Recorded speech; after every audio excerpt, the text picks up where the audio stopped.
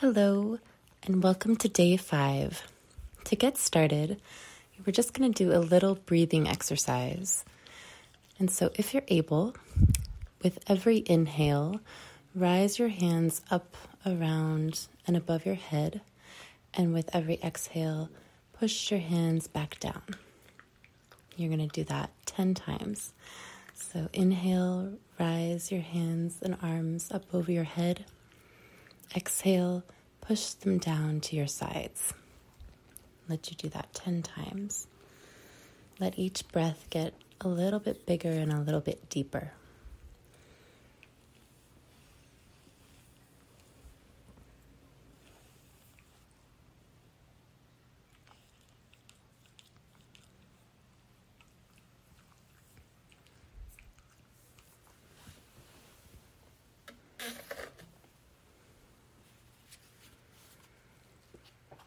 A couple more breaths.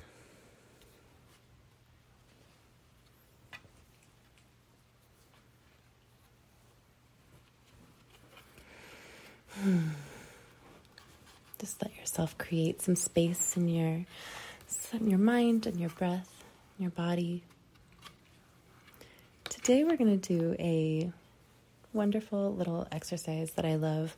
This is a great exercise to do if you are a little stuck with your writing, or if you are in a place where you don't have access to the internet, or you're just feeling like you need a little inspiration. And what it's fun to do is grab a book that is close by. It can be any book. At this moment, I happen to have Goodnight Moon in my hand. If you're familiar with that childhood book, it was one of my favorites. But grab a book or a newspaper or a magazine or anything with words in it that is around you, and you are just going to flip open to a page that intuitively calls to you, and the first word, sentence, paragraph you read, that will be your prompt. And so I'm going to just do this with this sweet little book, Goodnight Moon.